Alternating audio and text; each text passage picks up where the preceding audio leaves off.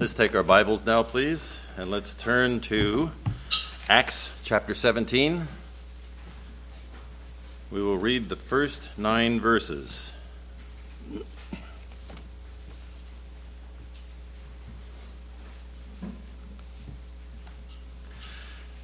Now hear God's word. Now when they had passed through Amphipolis and Apollonia, they came to Thessalonica, where there was a synagogue of the Jews. And Paul went in, as was his custom, and on 3 Sabbath days he reasoned with them from the Scriptures, explaining and proving that it was necessary for the Christ to suffer and to rise from the dead, and saying, "This Jesus, whom I proclaim to you, is the Christ." And some of them were persuaded, and joined Paul and Silas, as did a great many of the devout Greeks, and not a few of the leading women. But the Jews were jealous, and taking some wicked men of the rabble, they formed a mob, set the city in an uproar, and attacked the house of Jason, seeking to bring them out to the crowd. And when they could not find them, they dragged Jason and some of the brothers before the city authorities, shouting, "These men who have turned the world upside down have come here also. And Jason has received them. And they are all acting against the decrees of Caesar, saying that there is another king, Jesus." And the people and the city authorities were disturbed when they heard these things. And when they had taken money as security from Jason and the rest, they let them go. Grass withers, the flower fades. God's word stands forever.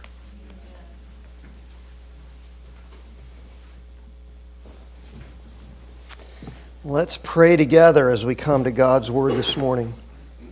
Our Father and our God, as with every Lord's Day morning, how grateful we are for the privilege that we have to be able to gather in the name of Jesus Christ, and to be able to come together and to study and to understand and to hear your Word that is living and active, that is sharper than any two-edged sword, that penetrates to the deepest recesses of our beings and exposes all of the things for which we must give account before the holy God.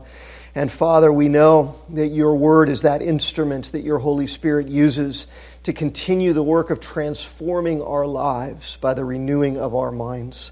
And so that's our prayer this morning as we come to your word. Father, would you have your way with us? Would you show us whatever needs to change in us?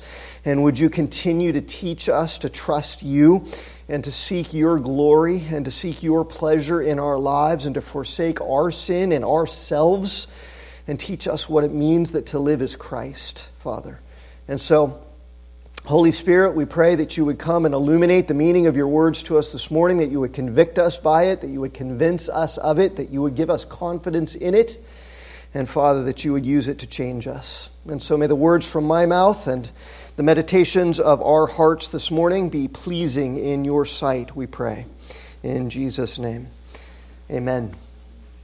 Amen. Well, as we come back today to our study of the book of Acts together, we are going to take a couple of weeks here to look at this particular passage, verses 1 through 9. And then also next week, we're going to look at it again in comparison with verses 10 through 15. Because there's a contrast that Luke intends for us to see here between the way in which the word was received and responded to negatively in Thessalonica and how it was responded to positively in Berea. But before we get to that, I want to focus just on verses 1 through 9 on a very specific theme this morning and message this morning that we see playing itself out in the lives of Paul and Silas that I think is so encouraging to us. And so as we come back together here to our study of Acts, chapter 17 is picking up the story of Paul's second major missionary journey, and he's picking it up right where it left off at the end of chapter 16. So if you think back to chapter 16 with me, you'll remember Paul had been traveling with Silas and Timothy and Luke, and they had this godly, gospel-driven desire and plan and purpose to bring the gospel all throughout Asia Minor, all throughout the territory that we now know as Turkey. And they wanted specifically to go up into the northern part of Turkey where they'd never been before, into the region of Bithynia. But remember, the Holy Spirit providentially prevented them from going up into Bithynia. We don't know how or by what circumstances, but they weren't even able to go there, or even to stop and preach the gospel in the various towns that they passed through as they traversed through the region of Asia, in the central part of Asia Minor, the central part of Turkey. And so as they were traveling westward, they weren't even able to stop and preach like their plan was, and their purpose and their intention and their desire was. The Holy Spirit prevented that. And all the way across Asia until they got to the coastal city of Troas, where Paul was given by God a vision of a man in Macedonia, all the way across the Aegean Sea, beckoning them to come over there and help them. And so that's what they did, right? They set sail for Macedonia. They came eventually to the city of Philippi, where they met Lydia, you remember, and they preached the gospel in that city, and many people came to faith, and also many people opposed them strongly. And they were taken, remember Paul and Silas, and they were beaten viciously. And then they ended up in prison there in Philippi until God supernaturally intervened and caused a great earthquake to shake all of the doors of the prison open, and even to shake all of the shackles off of their hands and their feet. And that became a wonderful opportunity for them to be able to proclaim the gospel to the jailer, you remember, and his whole household, who all heard the gospel and all believed the gospel and were all baptized in the name of Jesus Christ. And then you remember that the civil authorities, even there in Philippi, realized that they had mistreated Paul and Silas. They had broken the law. Paul and Silas were Roman citizens, and so they were issued an apology and then asked to leave Philippi in peace. And so we saw in chapter 16 all of that wonderfully, I think, encouraging revelation from God in His Word that assures us that God is sovereign over this world. And God is sovereign over our lives. And He's sovereign over all of the circumstances and situations that we find ourselves in. And very, very often, God even sovereignly and providentially frustrates our best laid plans and our dreams and ambitions and aspirations and expectations in order to accomplish His divine purposes, even sometimes when that amounts to unpleasant circumstances for us and suffering for us, like Paul and Silas in prison, in order that God can do what He ordains to do and purposes to do in working out all of His purposes for the sake of His glory and for His kingdom. And I do hope that all of that has been encouraging to you as we've walked through Acts 16 together. It's encouraging to me to know that when things don't turn out the way I expected, that when things don't go the way that I planned for them to go, when they don't go the way I hoped for them to go, that doesn't mean God's not at work. It means God is still at work. Even when my hard circumstances might make it tempting for me to feel like He's not. He is. He's still at work to do something far greater even than whatever it was that I had planned. And so there's a set of twin truths that come to us out of Acts chapter 16. God is sovereign over all of the events of His world, and God is good in all of His purposes, even when His purposes don't feel good. People ask all the time, how are you doing? And if I'm not feeling good, I can still say, it's good. You know why? Even if the circumstances don't feel good and I don't feel good about the circumstances, who's sovereign over the circumstances? And He's always good. And so it must be good, even though it doesn't feel good.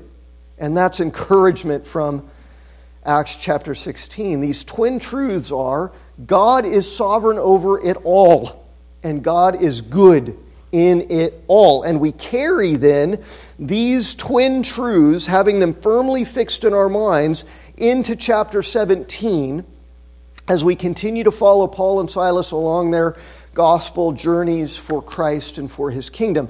As they make their way across from Philippi now, across this major Roman highway that's known as the Egnatian Way, they pass through a city called Amphipolis and one called Apollonia, and they come to this place called Thessalonica, which is the capital city of Macedonia. It's a big, thriving metropolis. It's got a population of about 200,000 people, which is a huge place in that time. And as they come into Thessalonica, and during their stay there, we see in these first 9 verses of Acts 17 that Paul and Silas experienced what they typically experienced during their travels for the kingdom and for the gospel. And what they experienced was suffering for their labors.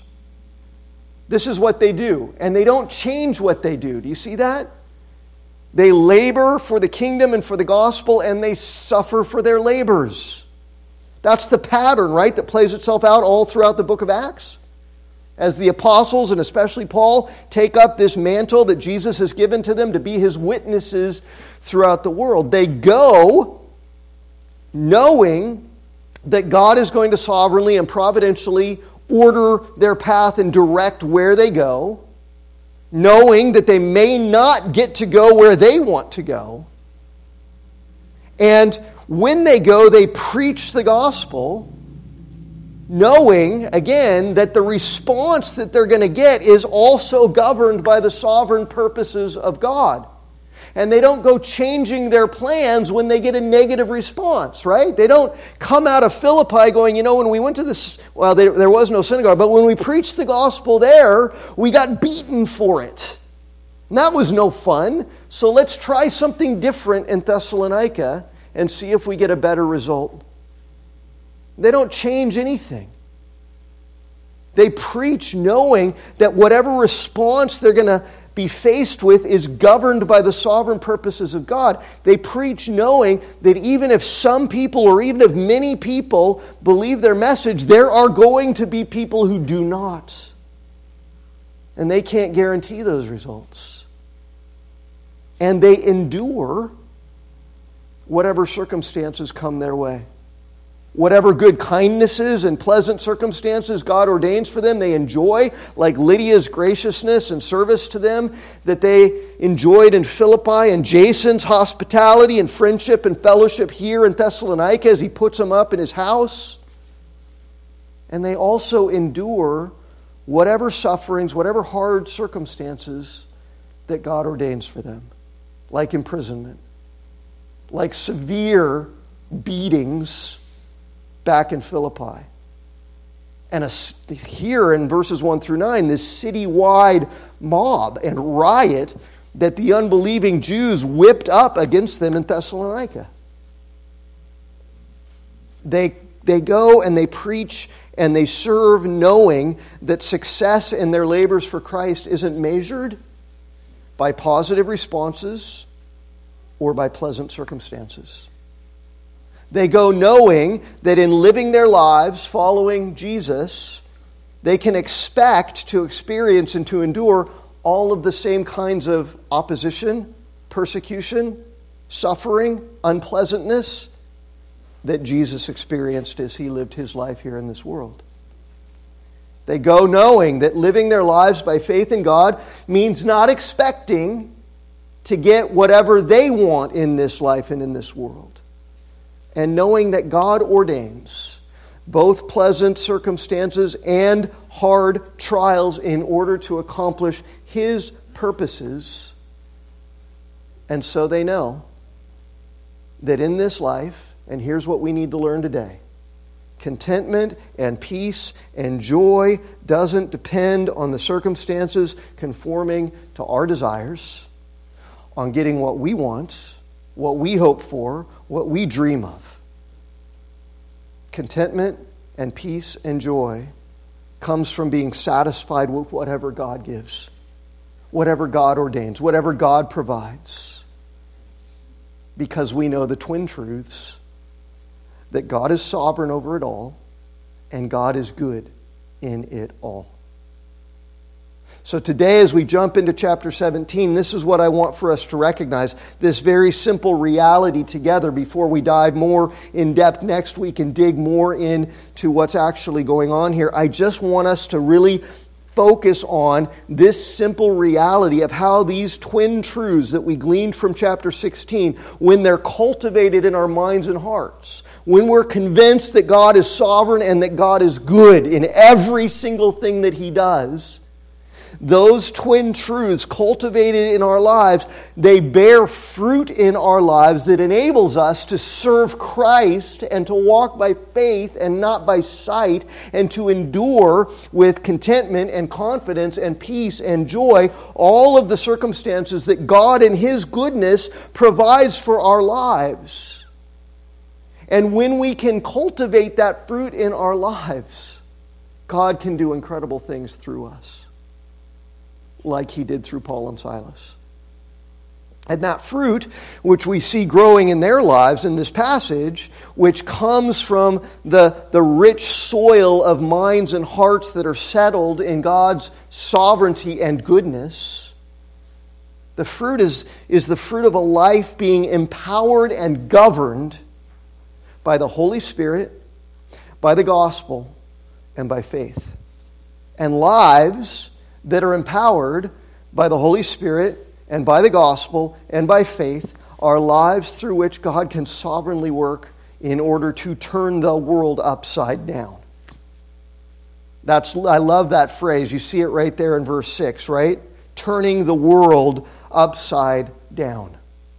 That's what Paul and Silas were doing. And I love the irony of it here, because it was the wicked, violent, jealous, unbelieving Jewish people of Thessalonica who said those words. And they intended it as an accusation and an indictment against Paul and Silas. But in reality, it was the greatest compliment that they could have paid them. And it was the greatest testimony of the transforming power of God that works through the gospel. These jealous Jews were enraged with Paul and Silas. And so they went before the civil authorities in Thessalonica and basically said, we got to get these guys out of town. These men who have turned the whole world upside down have now come here to the capital city, Thessalonica.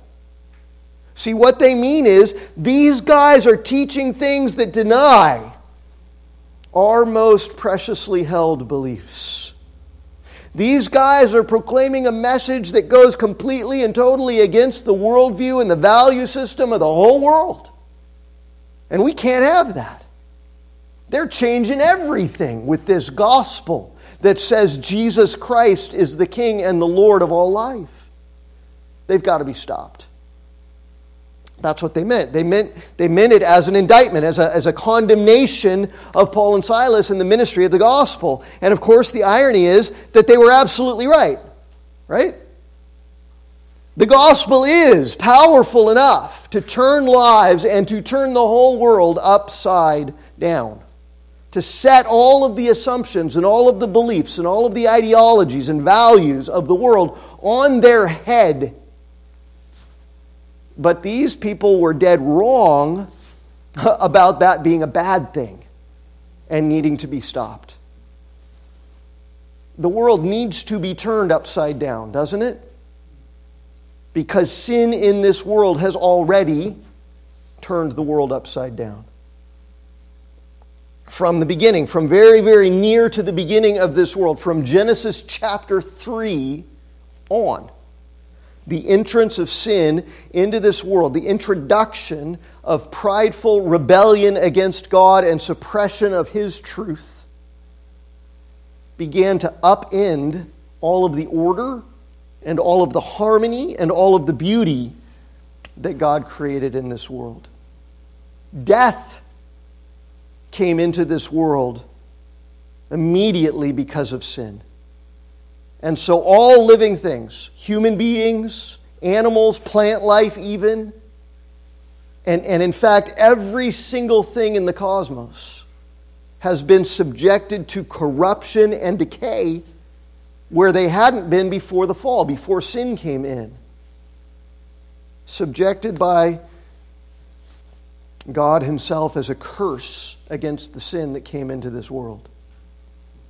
Romans 8:20, Paul says clearly the creation was subjected to futility.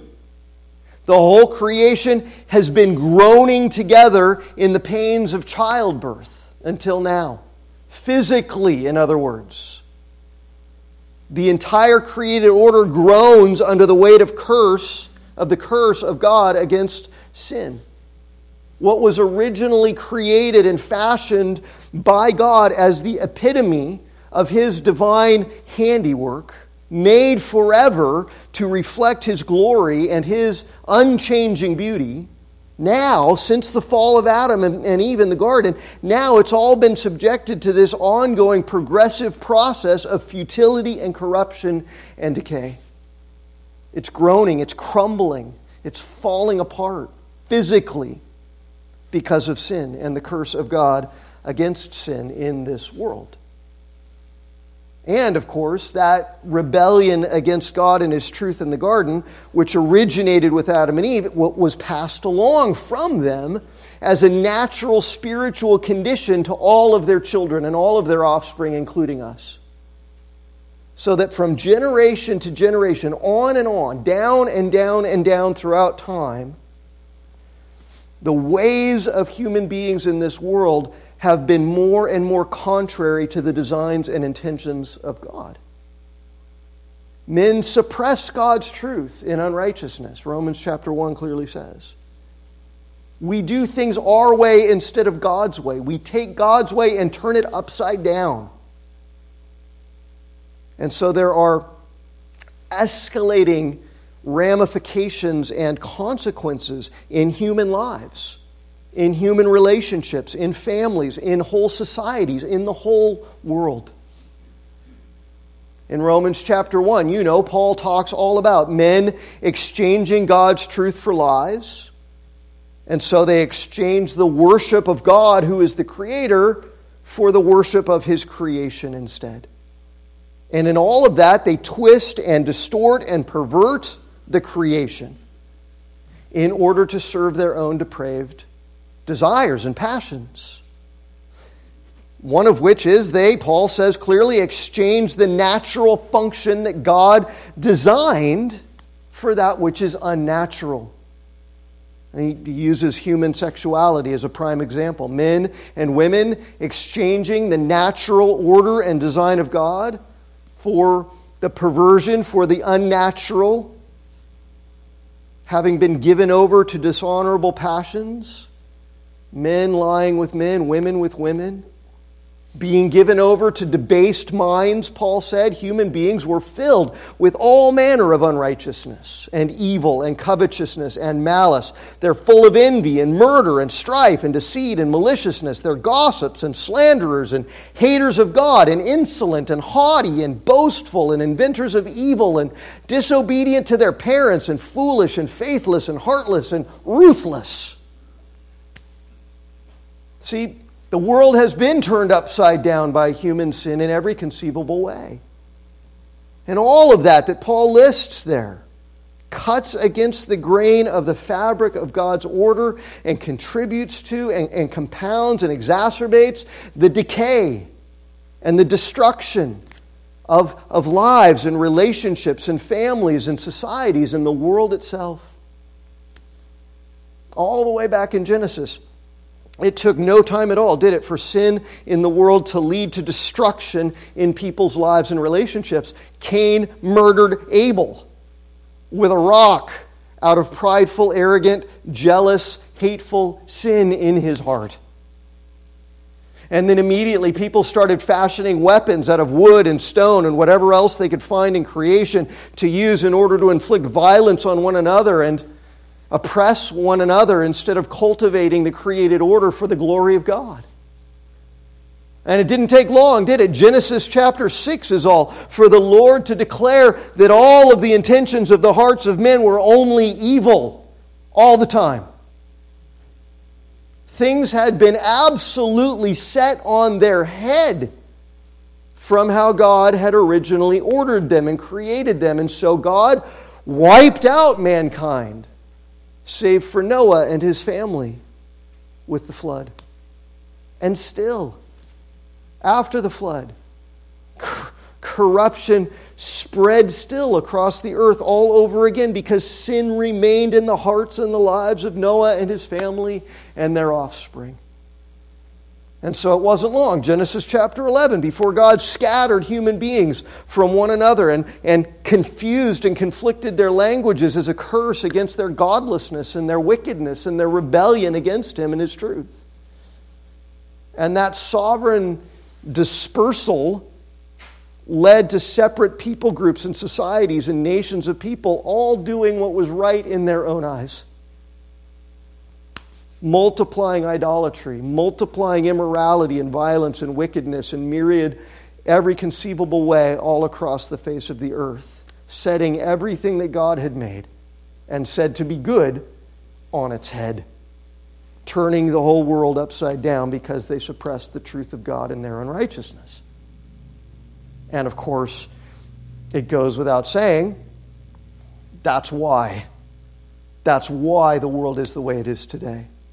That's what's gotten us to this place that we're in today in the 21st century, even in the United States of America, where we're exchanging the natural, God-given function of men and women for what is unnatural and perverse and destructive.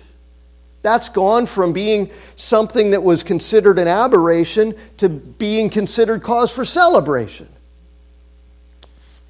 And now we've gone beyond. Men aren't just lying with men and women with women. Now men and women created in God's image are going so far in their rebellion against God as to literally mutilate themselves in their bodies in order to try and proclaim themselves to be something other than what God made them to be.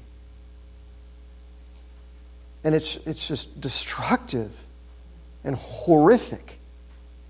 And there are countless ways in which the suppression of God's truth has absolutely horrific and catastrophic results in this world and in human lives and human relationships and societies and nations in every conceivable way, politically, economically, culturally, philosophically, ethically, religiously.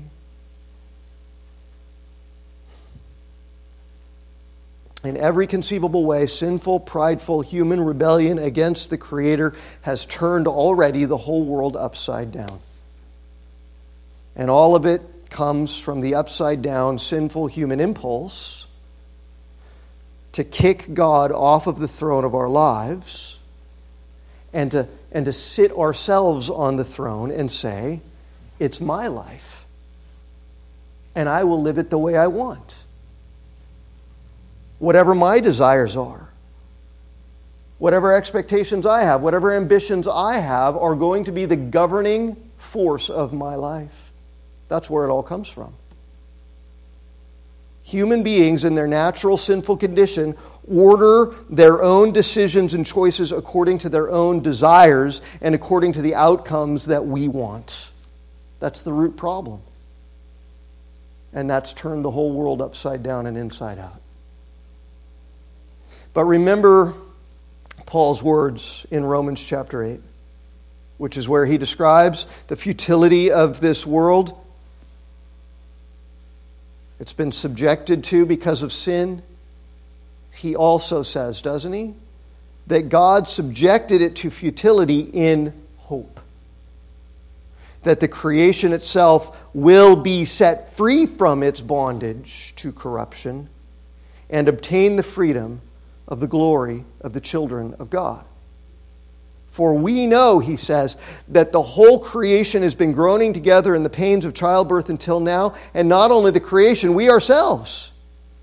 who have the first fruits of the Spirit, we groan inwardly as we eagerly await the adoption as sons, the redemption of our bodies, for in this hope we have been saved.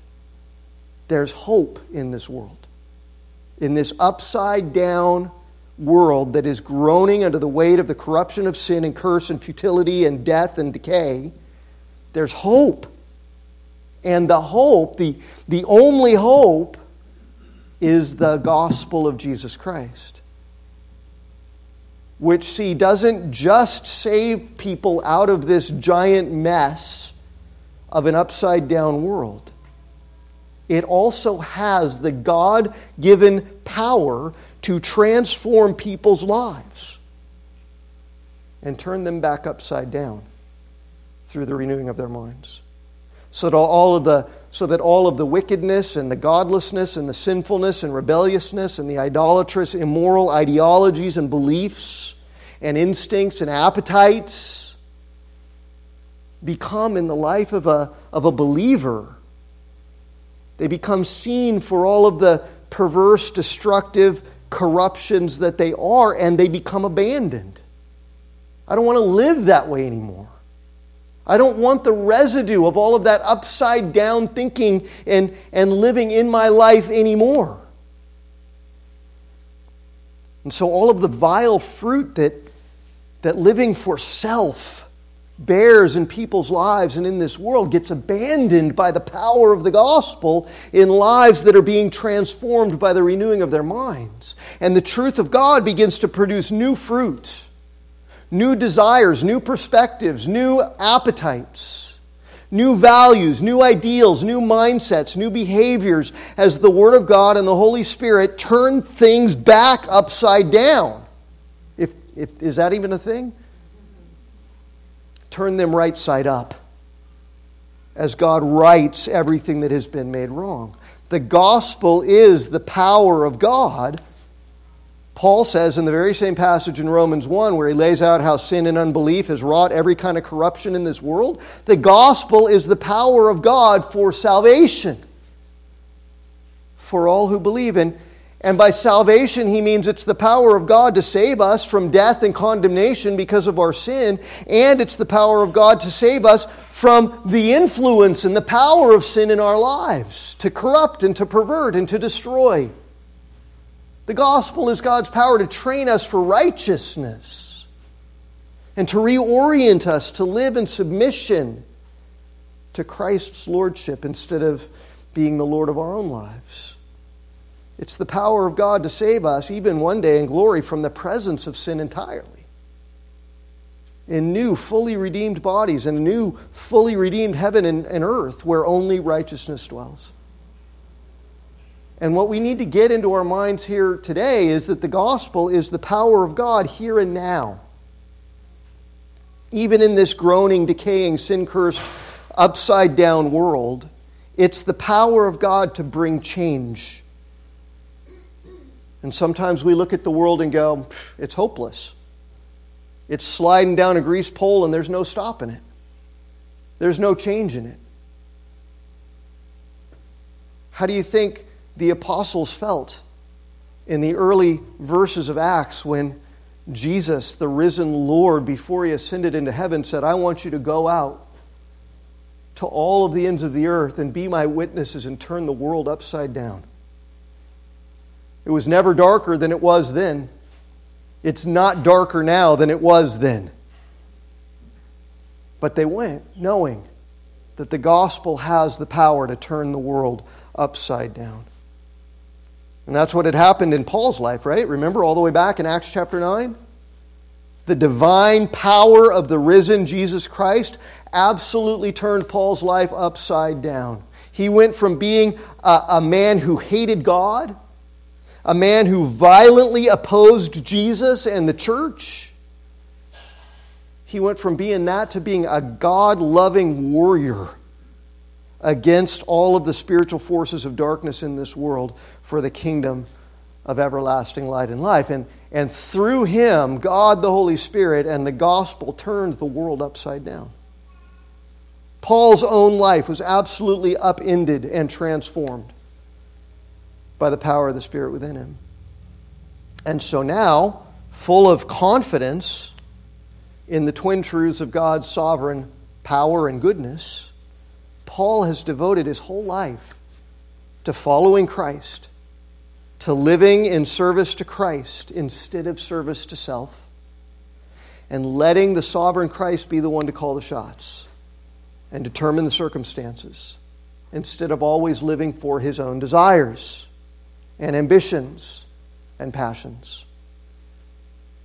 And that's what it means to be a Christian. It means to be upside down from what you used to be and recognize that you spent your whole life thinking it was your own life to live.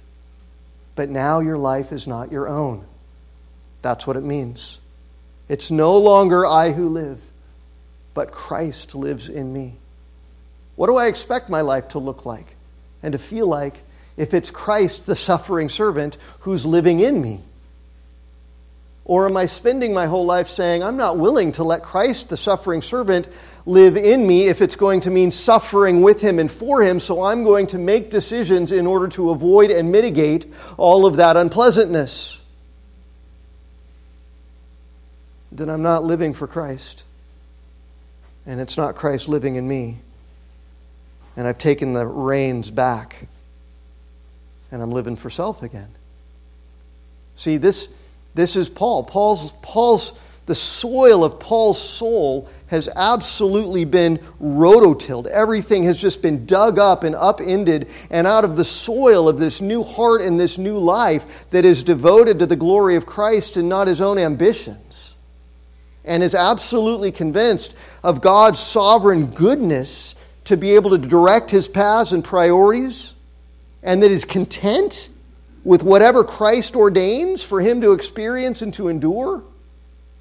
Out of the soil of that life grows this fruit of Holy Spirit empowered, gospel empowered, faith empowered, and governed living that is able to make a massive difference in this world, because Paul is not all consumed with Paul.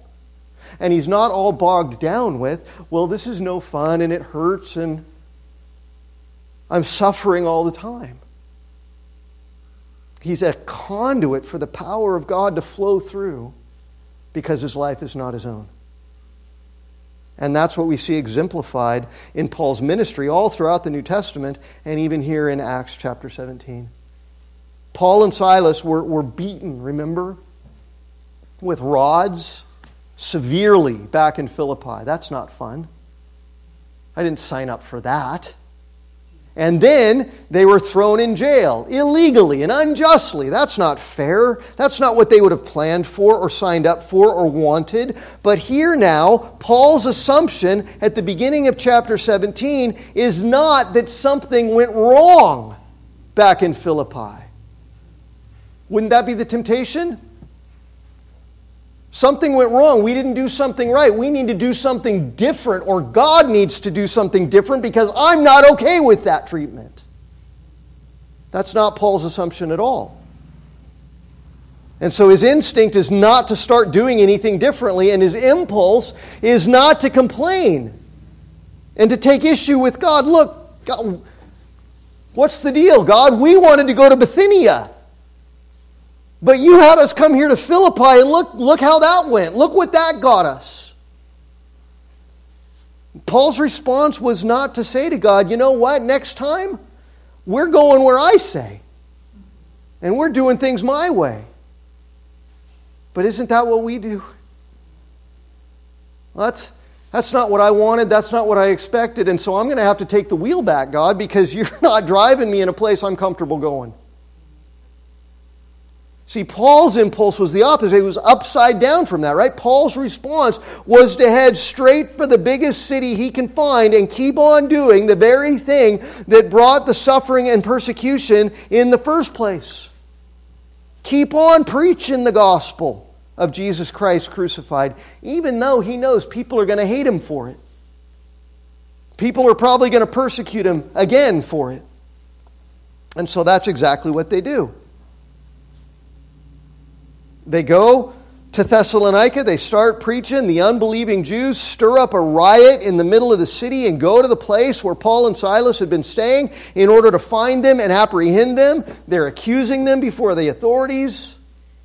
They're accusing them of turning the world upside down.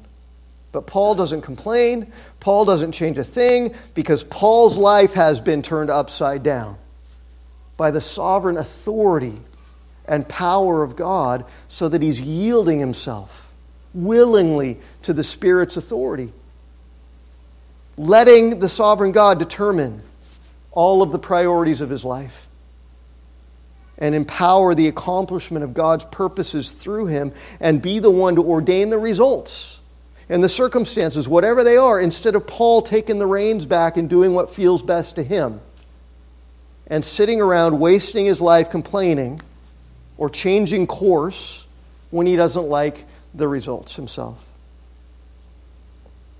Listen to Jesus in Luke chapter 21. Listen to Jesus reorient his disciples' perspective on their lives as he prepared them to live for him. This is Luke 21. Jesus said, "You're going to go out and you're going to be my witnesses, and people will lay their hands on you." They will. Not might. They will. They will persecute you. They will deliver you up to the synagogues and prisons. You will be brought before kings and governors for my name's sake. Later in the chapter he says, your own families will rise up against you and persecute you and make your lives miserable. And this will be your opportunity to be my witness. Settle it, therefore, in your minds not to meditate beforehand on how to respond. For I will give you a mouth. I will give you wisdom. I will give you strength, which none of your adversaries will be able to withstand or contradict.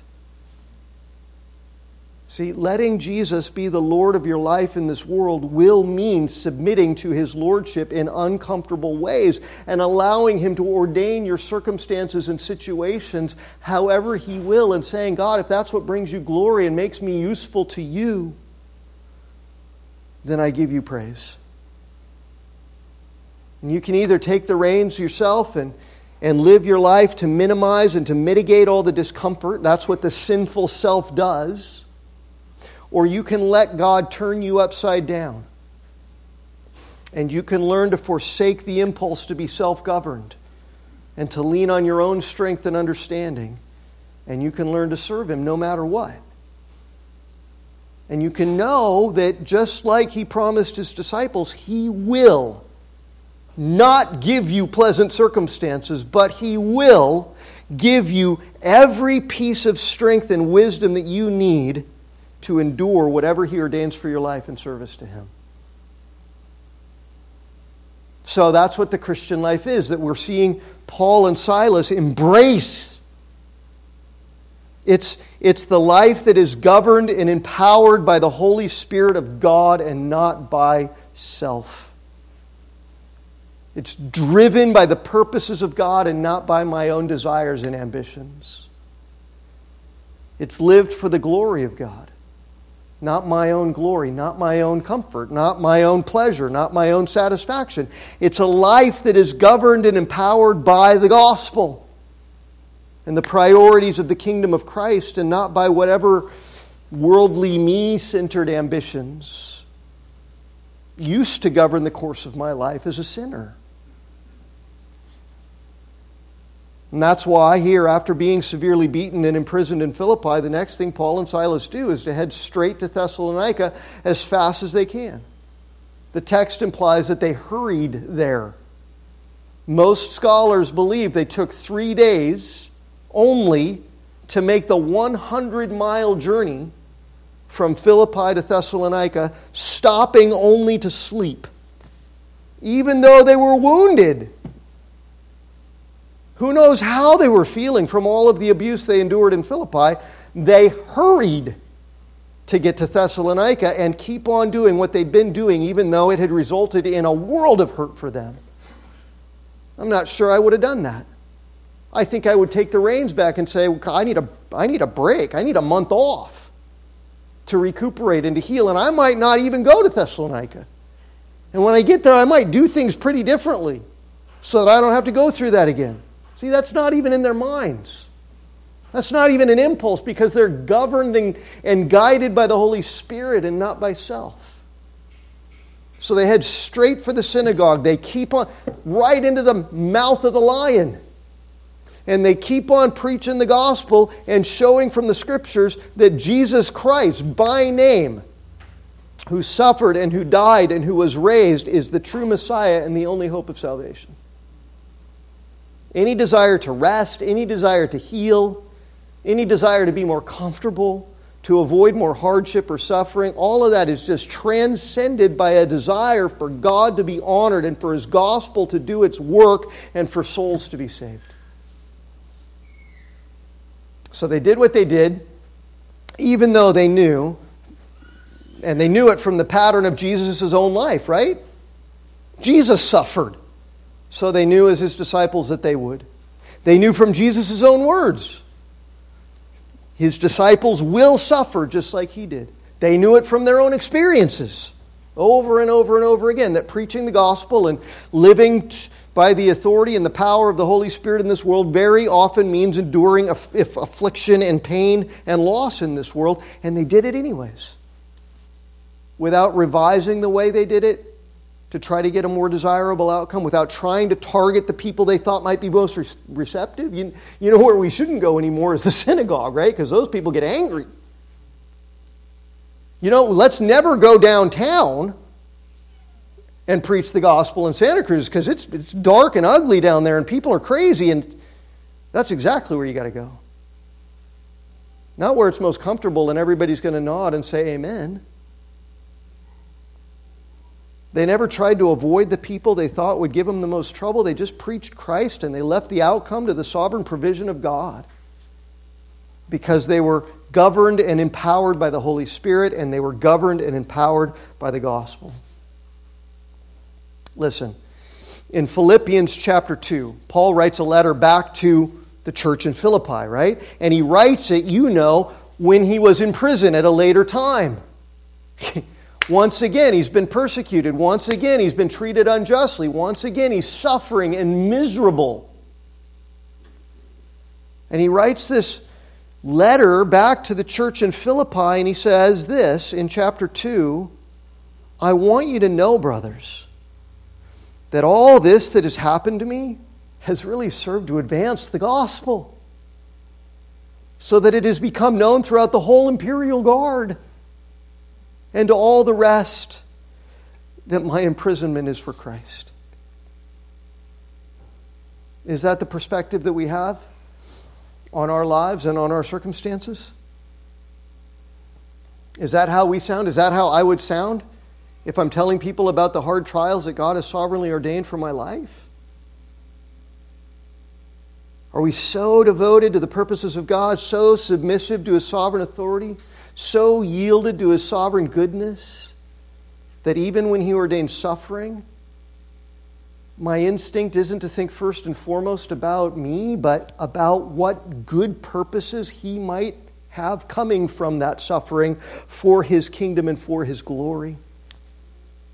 Paul was in prison again. It just keeps happening. He doesn't have good days. He's not writing to tell people how miserable he is, though, right? He doesn't waste any ink saying, oh, it's so hard and how awful things are, and trying to get people to feel sorry for him. He goes, you guys, guess what? I got thrown in prison again, and God used it to bring the gospel to all the guards. Isn't that awesome? Oh, for that perspective.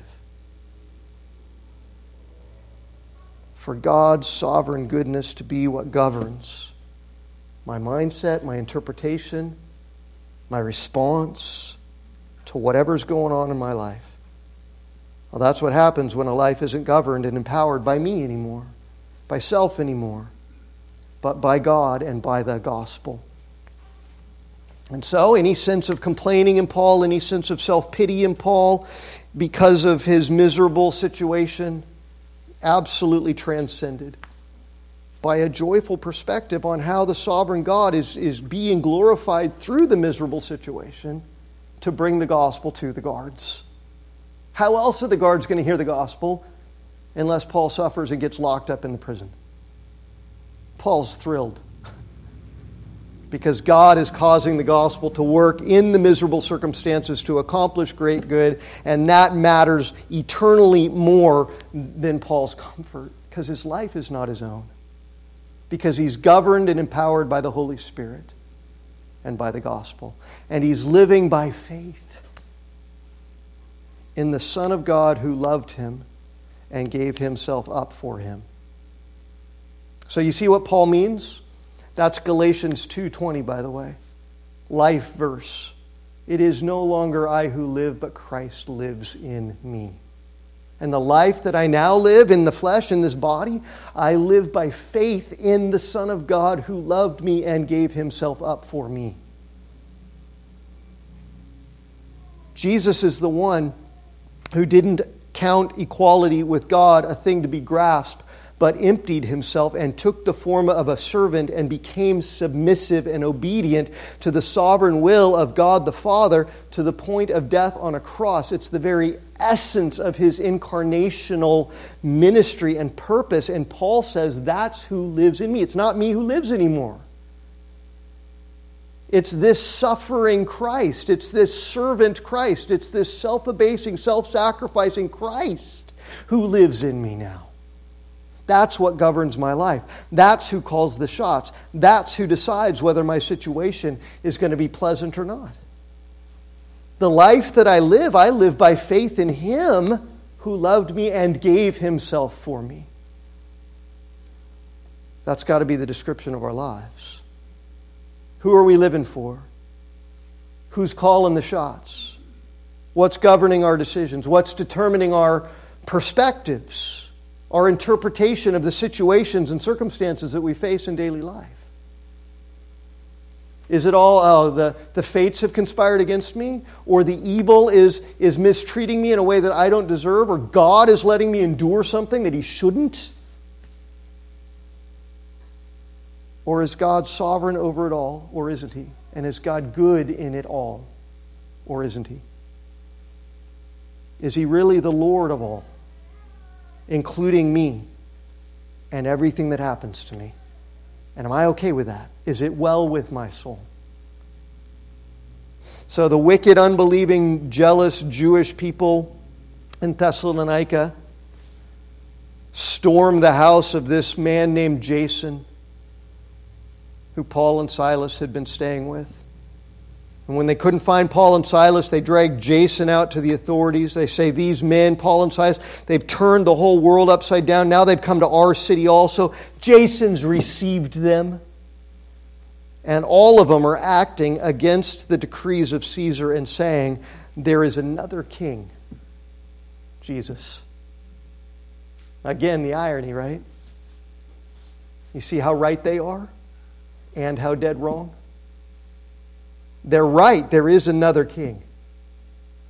Jesus. He is the King of all kings. He is the Lord of all. He is the Lord of you. But these people, in their unbelief, were so dead wrong. And their thinking was absolutely upside down because they were rejecting Jesus as their king. We cannot let Jesus be the king, or it will turn everything upside down. But see, when Jesus is, when he is the Lord of everything, when he is the Lord of all of you, when he is the Lord of all of your life, when he reorients you away from living for self and from governing the course of your own life according to what you want, and from interpreting your circumstances through the lens of your desires, so that you can then, with him as the Lord of your life, when he upends all of that, so that you can take up your cross, so that you can count the cost, so that you can say with Paul, you know what, I've learned to rejoice in my sufferings. It doesn't make me happy. It doesn't feel good all the time. I feel the weight of it. It's hard. But at the same time, you know what? I know God is sovereign, and I know God is good, and I know there's purpose for this. So praise God, and I rejoice to trust him. When God turns lives upside down like that, so it's no longer we who live, but King Jesus who lives in us, that's when He starts to sovereignly work through us in order to turn the world upside down through the power of the gospel. Otherwise, we're just all consumed with us and our own worries, our own desires, our own comfort, our own agendas, our own ambitions, and we become unuseful.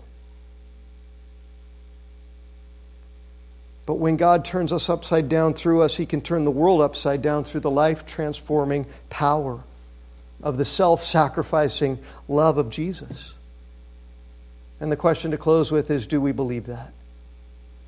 Do we believe that the same Jesus who turned our lives upside down by saving us from sin and from death, that the same Jesus who took Paul and turned his wicked, godless life absolutely upside down, that the same God who turned the whole civilized Roman world upside down through the power of the gospel that was absolutely unleashed in the first century there. Think of the change. It's remarkable.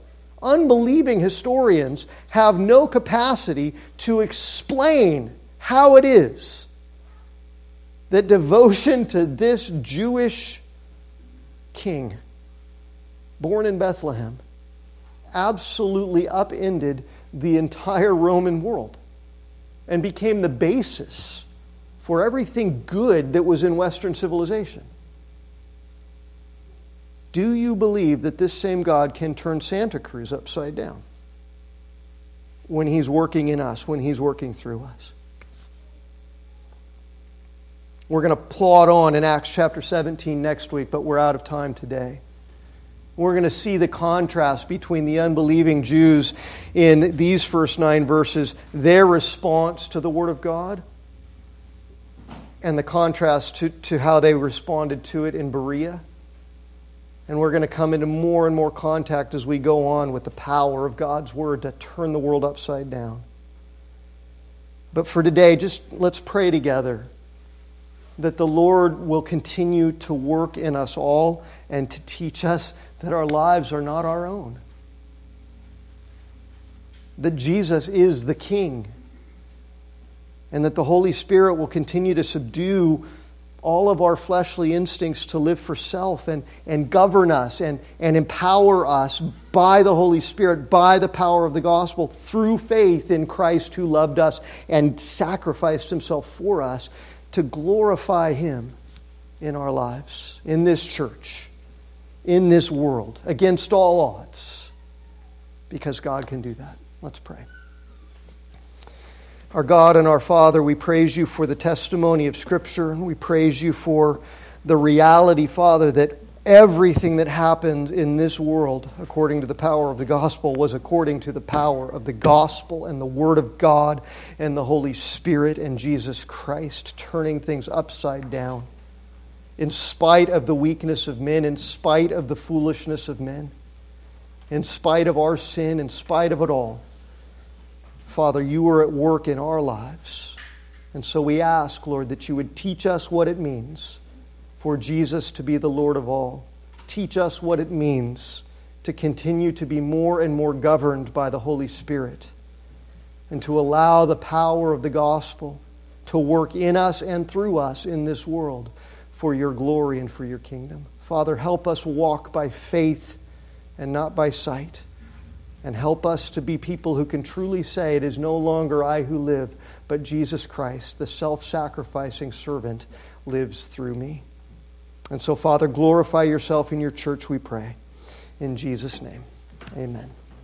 Amen. Let's stand, and as we reflect on God's Word and respond to it, we're going to sing on page 11 of your bulletins this Reformation song and celebrate the goodness of the solid ground of God's Word and the faith that we have in Christ. Let's sing together.